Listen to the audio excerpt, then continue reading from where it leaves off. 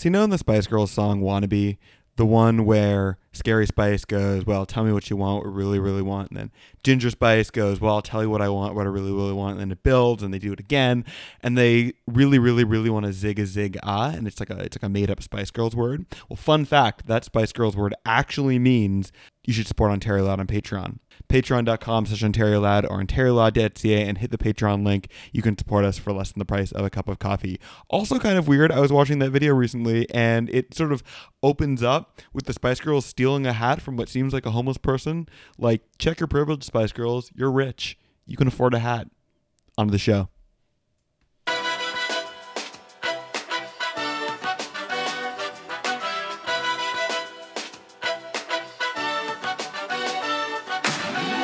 Welcome to Ontario Loud, the show about politics, public policy, and current affairs had between recovering political staff right here in Ontario. I'm Chris Martin, and today we're going to be checking in on autism policy in Ontario, and specifically where the Ford government is at with supports for families who look after kids with some of the highest and most intensive special needs. There are an estimated 100,000 children with autism in Ontario, and it's estimated that about 1 in 66 children in Ontario receive an autism diagnosis each year. Typically, these children are served by the Ontario Autism Program, which provides support for behavioral services and therapies for children with autism needs. Listeners might be familiar with some of the uproar caused by Conservative Minister Lisa MacLeod's announcement of the changes to the autism program last year, where the PCs moved from a program based on the needs of individual applicants to one based on family income and the child's age.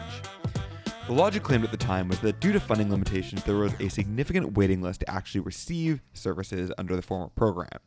And in the new program, funding would be allocated to families immediately based on their income. But the catch is that the checks people would receive would be substantially smaller. And it's important to understand that autism therapies, what the money actually pays for, are largely one-on-one supports with professionals, and they are extremely expensive. They can range anywhere from $50,000 to over $100,000 per year, sometimes substantially over $100,000 per year or more. The Conservative program delivered a maximum of $20,000 annually to a lifetime maximum of $140,000, so not even really coming close to scratching the surface. This, of course, was not very well received, and families and parents of children receiving autism treatment now suddenly faced with staggering bills to pay, organized and pushed back to great effect, causing the Ford government to double the funding for the program and promise to move toward a need-based system, with an expert advisory panel being tasked to tell them how to do that. I'm so thrilled to have some of those parents with us today on the line. Bruce McIntosh is the former president of the Ontario Autism Coalition and former staffer to Progressive Conservative MPP Amy Fee. Bruce notably resigned over the Ford government's handling of the autism file, and we're so thrilled to have him. Jamie Santana is a certified behavior analyst who works in Woodbridge, and Leah Kochmarek is the parent of 2 preschool children, one neurotypical and one with autism spectrum disorder, who works with adults and youth living with developmental disabilities. Folks, welcome to the pod. Thank you for having us.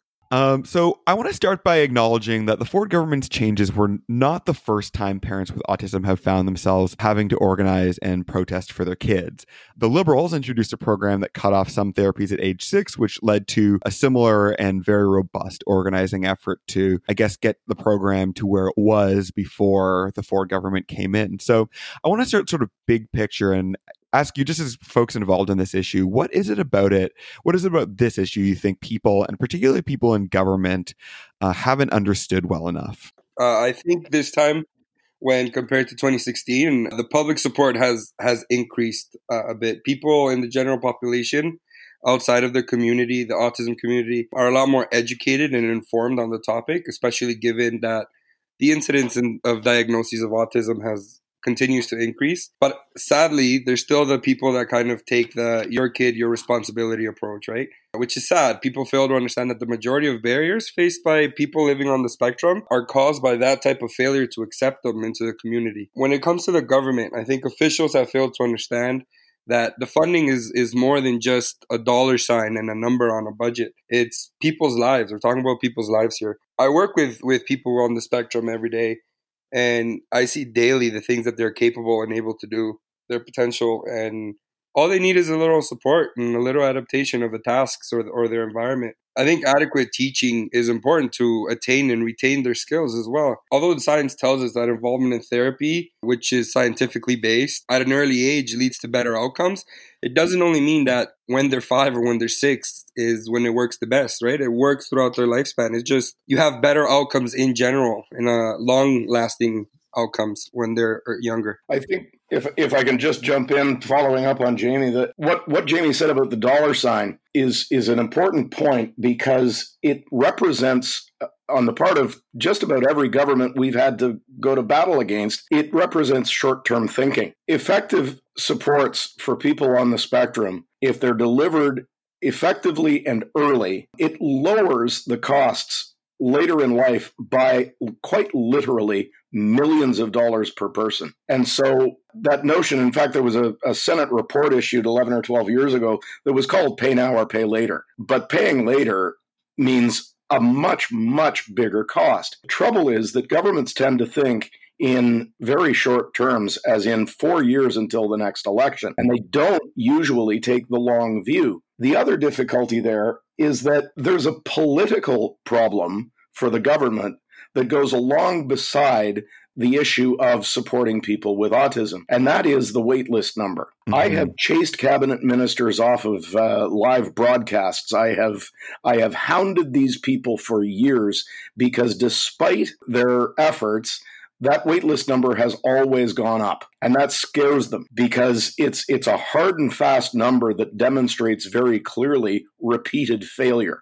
That was what I think motivated the previous minister to try to put an argument out there that this is what she was trying to fix, but it didn't work because she was going with that one size fits all and focusing only on the waitlist number without actually trying to do an effective job with the money she had available.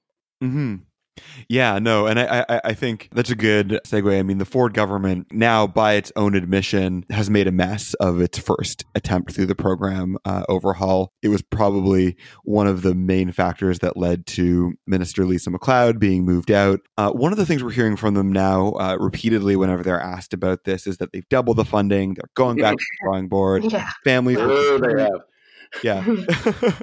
Hearing lots of trust in that, and families will continue to receive support while they figure out next steps.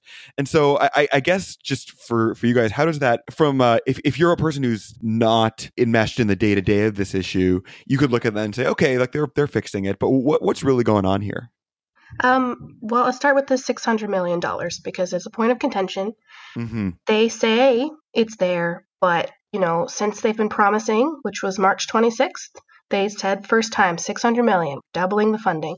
But we've had the Ontario budget since then. We've had the expenditure report since then, and we've had first quarter finances since then.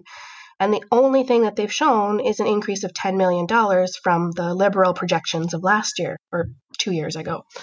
But it's very hard to keep the public who are not enmeshed in this and the day-to-day kind of thing to say, look at all the paperwork, the files behind it. It's not there. They just hear, well, $600 million. Of course, those parents should be happy about it. Fabulous. Moving on, because it doesn't affect their lives as much as it affects ours. You haven't seen that impact sort of how you interact with the supports yet. Is that fair to say? Yeah. As far as their announcement on February 6th, all supports for my family have gone away. They could tell me there's $100 billion, but it's not affecting my life because it's not here. I don't see it. Yeah, this is the problem, Chris, that what parents are experiencing on the ground is exactly the opposite of what the government is trying to persuade people what their version of reality is. We have a situation where they are persisting in issuing these woefully inadequate childhood budgets. This was the previous minister's idea. $5,000 a year, up to $20,000 a year for the youngest kids. This comes nowhere close to paying for the services that are required. They're continuing this. They have put yet another Band-Aid on the kids who were in service. They've given them another 6-month extension, but that's coming out of the budget that was already there, that $321 million that was there before this alleged increase.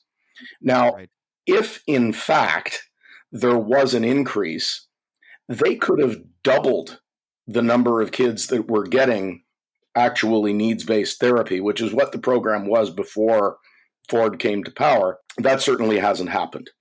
In fact, we're seeing kids being, let down repeatedly. And here's the other problem. The longer they wait, if there really is an extra $300 million there, the longer they wait to start flowing that money out to families, well, the less of it they're going to have to spend by the end of this fiscal year. I have a funny feeling that part of what they're going to try and tell everyone next spring that, oh, what good people are we, and we've balanced the budget and we've trimmed all this spending, is going to come because announced money didn't move. And that's all just one big fiction. Last June, we were hearing a lot about this $6 million man with Hydro One. Right now, I think what we're dealing with is a $600 million lie. Like Bruce said as well, the money that is being dispersed is, I don't even know if to call that a Band-Aid. I don't even know what to call it. I mean, some families have to spend upwards of $80,000 a year for support for their kids. So even if you are receiving the top end, that's a quarter of what your kid actually needs, right? And Right. where is your average family getting $60,000 from? And we're not talking about an option. We're not talking about like you're choosing between private school and public school. We're talking about services that could impact the trajectory of this person's life. Let me Mhm. tell you a quick story, Chris, just to put that in real human terms. I deal with a lot of families. We have a pretty large organization, 8,000 people, over 8,000 in our Facebook group. We've got more on Twitter and more on our email list. So I talk to an awful lot of families, but one of the best examples I can think of is a boy out in Northumberland County. He is 8 years old, didn't speak a word in his life, nonverbal until just around last Christmas. I remember his mom saying to me that she thought it was like the best Christmas gift that you could get, that her son was starting to talk. And his program costs about $60,000 a year. Now, I don't think you can put a price on the ability to communicate, but that's the cost of his program. Because he is 8 years old, if he cuts over to a childhood budget, the most he will possibly get is $5,000 a year. The mom is a single mother. Because of her son's high needs, she is not able to hold down a full-time job. She's living at home with her parents. And there's absolutely no way she's going to come up with $55,000. Like, that's a boy whose life is ahead of him, and the prospect goes one way if he gets funding and another way if he doesn't. That's what we're talking about here. It's human dignity. It's not a dollar sign. Absolutely. I'm reminded of some of the worst instincts of the Liberal government and actually some of the PC communications about this, in that where, we would sort of tell people, oh, don't worry, we're investing this much money in it. But if they're not feeling the impact of that money in a way that makes sense to them, then it's like, what good is that? I want to dive a little bit more into the impact of the changes, because it's been really, we've had a set of changes introduced and then changes to the changes. And now perhaps we're even having changes to the changes to the changes. I'm curious, maybe Jamie, starting with you, from the service provider community, what impact is this just sort of turbulent and uncertainty having on the community of people who serve children with special needs? Where to begin there? It's kind of like a loaded question. The last 8 months, and I honestly can't even believe that it's been 8 months. I can't believe we've been going at it for 3/4 of a year already. I can't believe it's taken that long. The last 8 months have been devastating to service providers, and I think devastating is an understatement as well. Within a month of the announcement, we were notified of 300 people being laid off or losing their jobs from one of Ontario's largest regional service provider.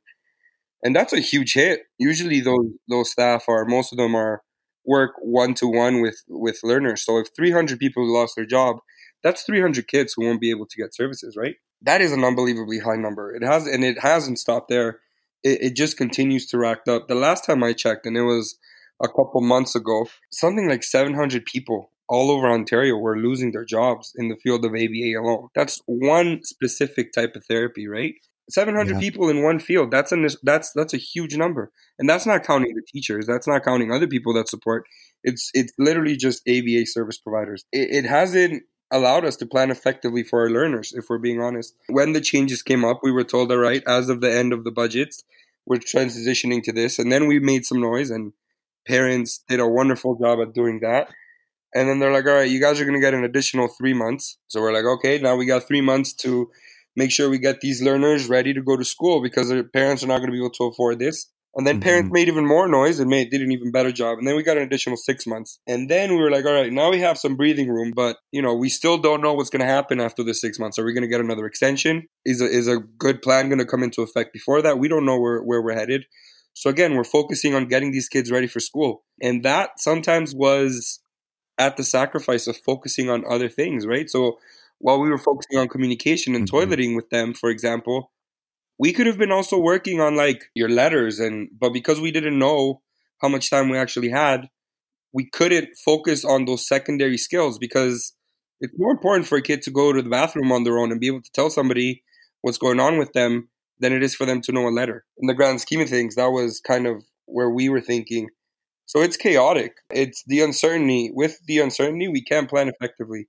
It's really stressful on the staff and on the learners. And it's not setting us, the service providers, or the learner for success. What we don't know is when the funds will actually stop flowing. We don't know if we're going to have the same number of clients registered in the next 5 months. We don't know if people will be needing the same number of staff. Do we need to lay off some staff? Do we need to hire staff because more will be coming in? How many people do we need to lay off if we need to lay off? It's chaos. It's utter chaos. It's the worst way to approach a policy change, especially one that was initiated to improve the life of those who it's supposed to be supporting. Bruce, you helped lead the movement that over the course of the Liberal government got it to change course, move to a needs-based model. There's a lot of advocacy that happened to sort of get the program to the point that it was. You then worked in the Ford government, so I think got to see a little bit more of an insider perspective than most people get to, and then resigned ultimately because of the changes, how the changes were rolled out. So I'm just curious for your perspective, what was it like working in government while this happened? How did you find out about how this went? From the outside, it's obviously a little bit of a head scratcher. So I'm wondering if you can take us sort of behind the curtain a little bit. Well, I'll do my best, Chris. But the first thing I need to tell you up front is that I was not minister's office staff, but I worked for Amy in her capacity as the MPP for Kitchener South Espeler. I did not work for her in her capacity as parliamentary assistant to the minister.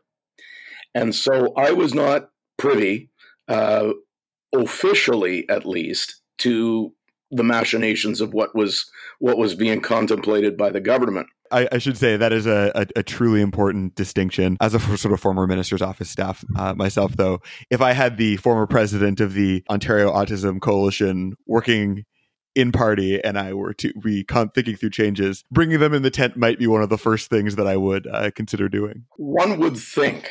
When I resigned as president of the coalition more than a year ago to go to work for Amy, I genuinely believed that the prospects for fixing the things that remained to be done on the program that the Liberals developed were exactly in the Conservative wheelhouse. They were things like accountability. They were things like solving conflict of interest issues. Those were things that, and keep in mind, I've been a conservative since Bill Davis was premier. Those were things that the Conservative Party that I knew and loved was very interested in. Rather than address those shortcomings and fix what was wrong, as Jamie said, demolish the house. And what we were left with was just a shockingly small shadow of what had been there.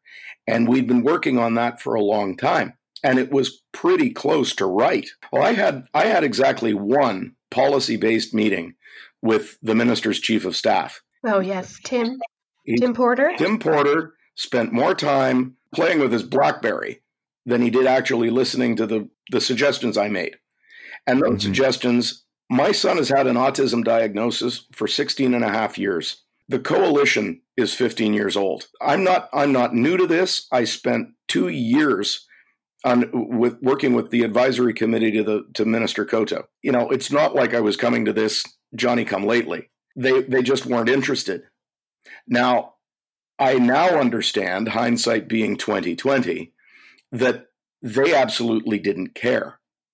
The setup for what was announced in February, the fix was in very shortly after this government was elected. Jamie filed a Freedom of Information request that yielded results that showed the minister's briefing binder was already being worked on in July, a year ago. They knew what they were going to do. All of the things that they sent Amy around to do, round tables and consultations, town hall meetings, it was all completely bogus. Absolutely bogus. They knew what they were going to do. Their minds were made up and there wasn't any shifting it. We were getting inklings of that even before Christmas, that what was coming wasn't going to be terribly good. And the sheer arrogance of the way that they handled it was shocking to me. My wife took over as president of the coalition after I went to work at Queen's Park. She told me, she came home from one meeting with Porter in which he simply told her, well, it doesn't matter what we do. You people are going to protest anyway. And we're very confident of our communications plan. Well, there hadn't been any consultation. I think Jamie and his colleagues in ONTABA, the Ontario Association for Behavior Analysis, that's the professional group, they were absolutely abused in the process. The minister told them that if they didn't sign on to what she was proposing, they were in for 4 long years of under this government. Yeah. Well, that's not a way to deal with, well, frankly, anyone. But Yeah. This is how they did it, and it was the cart before the horse. I've used the expression "fire, aim, ready." They thought they had this wonderful idea that would solve the wait list, and they absolutely blew it. But that's what I learned once I got there. It was kind of the Keystone Cops, or maybe the Three Stooges. Those are the examples I use because I'm a little older. No, I think that's a pattern that we have seen from this government in a couple files, especially in the early years, sort of the appearance of a consultation that's like very short, and then the rolling out of something that is obviously way too huge to have come out of that consultation. I'm curious because they have now that they have quote unquote gone back to the drawing board on this, they're out consulting about this again, and they've said we need a new system by next year. Lots of uncertainty around that we've talked about, but they're going back again to be consulting around the province, telephone town halls, and I'm curious if any of you have participated in these consultations. How have they gone? How has the process been? The tone has definitely changed since the cabinet shuffle. We talk a lot about tone, even amongst ourselves, about how we're not seen as sycophants, things like that. We're not being called professional protesters and that kind of thing, which is, I guess, nice. You're not being actively demeaned. That is right. I think that they realized that was probably not the best way to go against, families and parents of disabled children. It's not a good look. But this listening tour that Minister Smith embarked on was actually just 4 stops. One of them, the first one, was like a picnic, and that felt more like you were just having a conversation with him, or actually he was just telling you a speech about how he's going to change things, and then nothing really came of that. And the other ones, there was a bit of contention in London. He didn't like that. And then Ottawa, he went there, and the parents there kind of took over the conversation so that he didn't really have a chance to say, no, we're not talking about that. But as you can see, just like with the telephone town halls and the surveys, that stuff's not out there. You can't access that information. Going forward, they have the panel of the 20 experts in the field, which there's some, people who are not happy about all the people on the panel, but it's over now. But is that stuff going to be available for people to watch and listen to or read? I'd also like to add, I have a note here actually, that I would have liked to have seen Mr. Smith work with Couteau, because he made the old program. And just because you're on different sides of the aisle doesn't mean you can't work together for a program. But we haven't heard that. I've never once heard any minister be like, you know what, I think I will learn from someone who's been here. And just to add a couple of nuggets to that, if I may, the minister's office has promised that they will release the panel's recommendations. But again, like so many things, when? And we haven't got a fixed or final date for that. The other bit is working with the group that was trying to get this right before. I called together a meeting of my colleagues on Minister Coteau's advisory team, and we sent a letter to the first minister under this government, which she ignored. But we sent a letter offering our assistance in any way that we could help out, and keeping in mind that there had been a detailed, in-depth review of all of the considerations over the course of 19 months and well over 24 meetings, not including the subcommittees. And we didn't even get a response. She didn't get. Wow. For the community, that's the most frustrating part. You have so many people, so many organizations that are willing to go to bat for $0. Like you have the OAC, the Ontario Autism Coalition, who is all volunteer run, who would go to bat for the government and sit down and hammer it out. You have ONTABA, who again is all volunteers, willing to sacrifice their personal time to go in there and work with the government to make sure we have a good plan rolling out.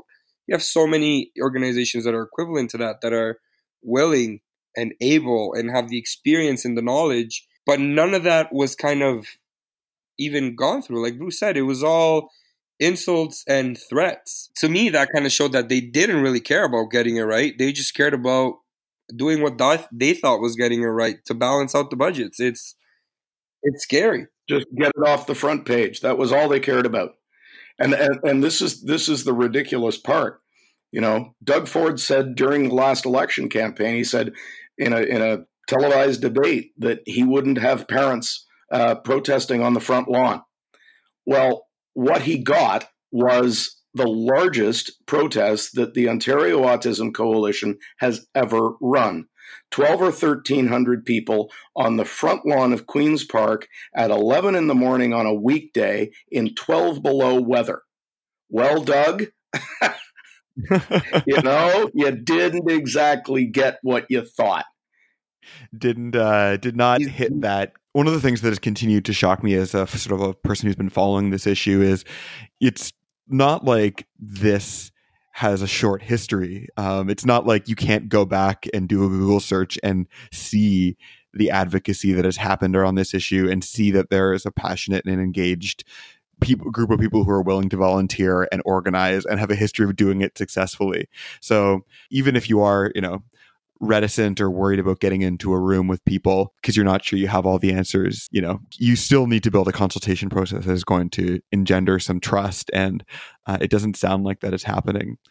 I'm curious if we can take ourselves out of this particular moment in Ontario politics for a second to close us off today and say, Jamie, earlier in the episode, you mentioned that, the incidence is increasing, or the needs are increasing, and our understanding of those needs are increasing. I'm curious if the House weren't on fire right now, what kinds of things would you be advising a government to consider looking at to actually build a program that would truly support families with children with autism and special needs? I think first and foremost, you need to look at science, right?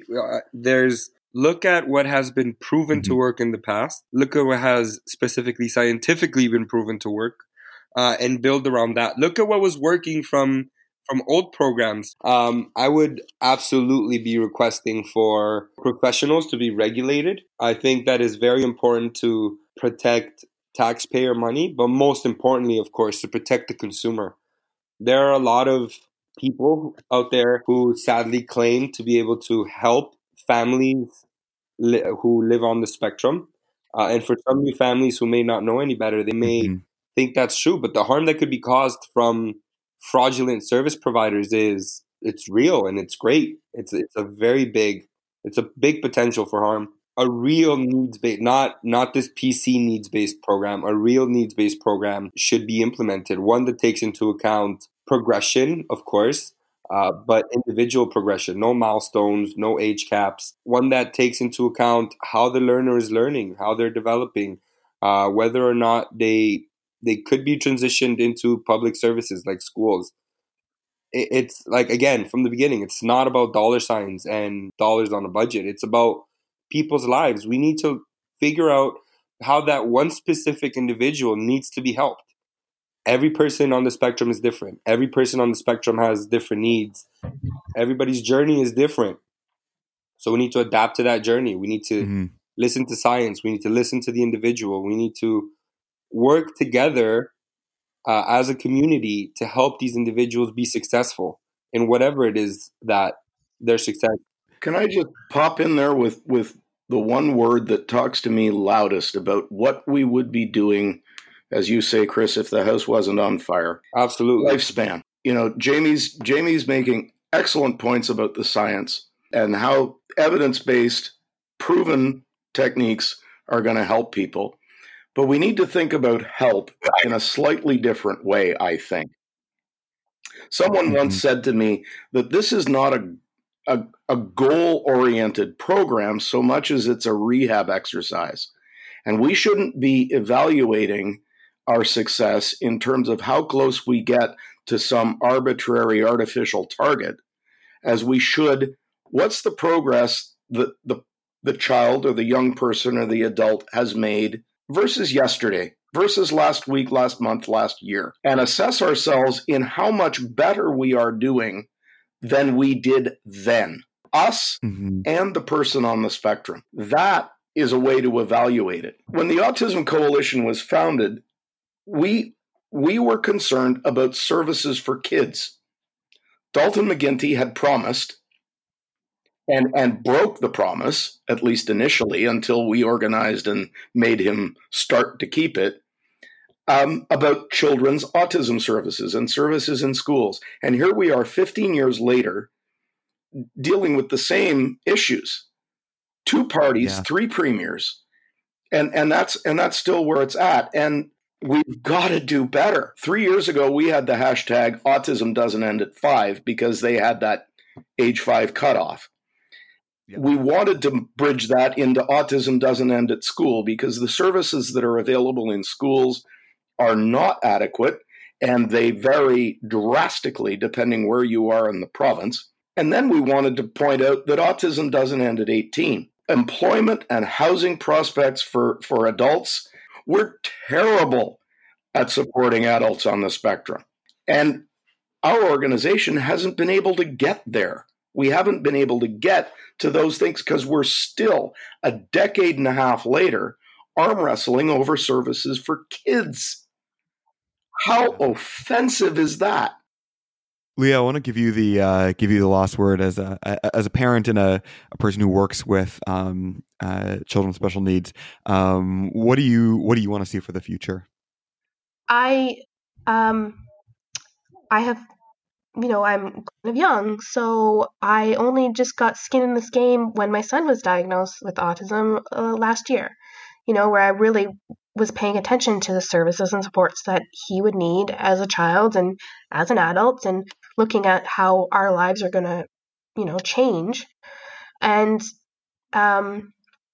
there's a very real fear that, I'm going to keep working and working and working, and then someone's going to come in and wipe it all out again. And that's not fair to me as a parent, and it's not fair to my child who is already living with such huge barriers to, quality of life. And if a federal policy could come into play where, we could legislate that this kind of funding has to stay at a certain level, even if there's a new ministry change or party that comes into power, creating a disability strategy, if you don't want to single out just autism, great. Add it all together just so that we're not constantly fearful that, oh, now my child's not going to get to learn to put his pants on because the government wants to save some money. And that's all the time we have for today. Thank you so much for listening. I just want to thank Bruce McIntosh, Leah Kochmarek, and Jamie Santana for joining our show today. I found it a really powerful and moving discussion, and I hope you do too. As always, Ontario Loud is myself, Chris Martin, Kate Hammer, Sam Endry, and Alexi White. We are supported by some amazing volunteers, Aisha Anwar and Harman Mundy on social. Philip Askew helps produce our episodes. Thank you to them. We will be back next week for our next deep dive on a federal election issue. We are so excited to be getting into the nuts and bolts of how Indigenous policy and truth and reconciliation has been handled by the Trudeau government. It's going to be a big one. I've wanted to hit this topic in a real way for a long time, so stay tuned for that. Have a comment about what you heard. Find us on OntarioLoudMail@gmail.com or on Twitter @OntarioLoud. Thank you for listening, and until next.